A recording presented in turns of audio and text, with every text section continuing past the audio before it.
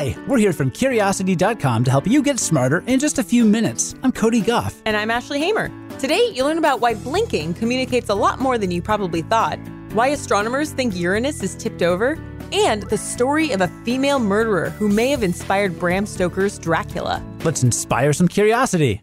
A recent study found that blinking is important when it comes to nonverbal communication. And when we're talking to someone, we subtly and subconsciously respond to the length of their blinks.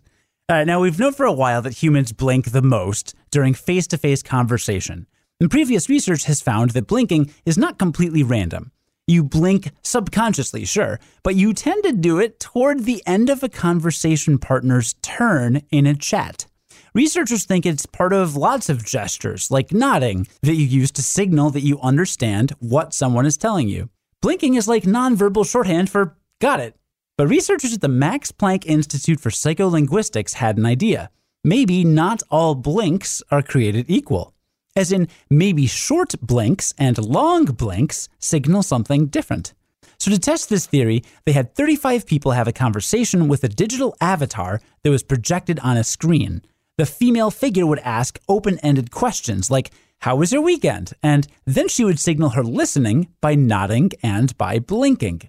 Now, both of the avatar's blinks lasted for less than a second, but the short blink was 208 milliseconds and the long blink was 607 milliseconds. Of course, that's a very slight difference, which participants said they didn't notice, but the length of the blinks actually had a measurable effect on the conversations. Short blinks led to longer, more detailed answers, and long blinks prompted subjects to respond much more briefly. The researchers think this is because long blinks may signify understanding more strongly than short blinks. So if a short blink means I'm following what you're saying, a long blink means I totally get it. This might be because long blinks read as more intentional. Conscious blinking takes longer than instinctive blinking. More broadly, this study shows that we're always subconsciously interpreting each other's body language. And when a friend tells you someone seemed to understand or seemed to be losing interest, but can't quite put their finger on exactly why, they may be talking about blinking without even knowing it. It's one of those little details where you blink and you miss it.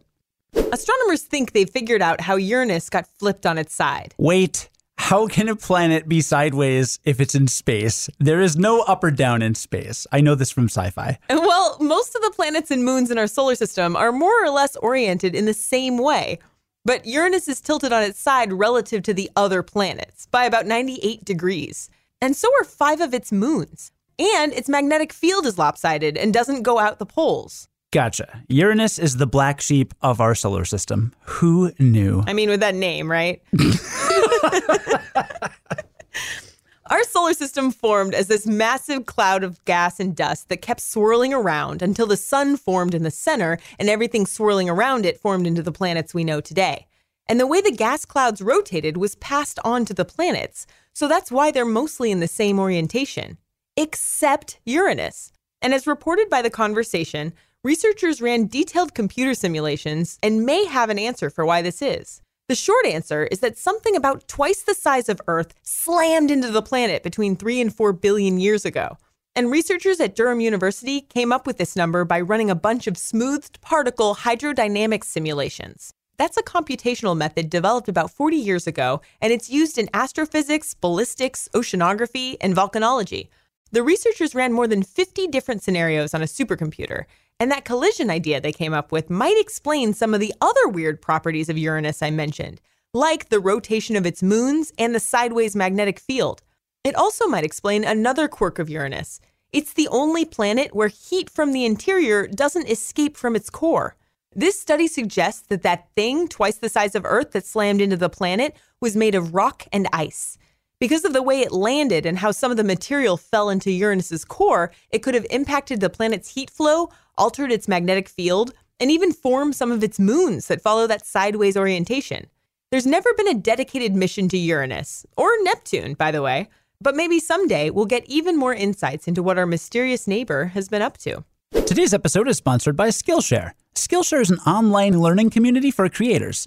They offer more than 25,000 classes in design, business, and more to help you discover countless ways to fuel your curiosity, creativity, and career. Skillshare is there to keep you learning, thriving, and reaching your goals for the new year, whether you're looking to discover a new passion, start a side hustle, or gain new professional skills. I'm always looking for ways to make my science writing sharper and more engaging, so I was overjoyed to see that Skillshare has a class called Creative Nonfiction, Write Truth with Style, that's taught by none other than Susan Orlean of The New Yorker.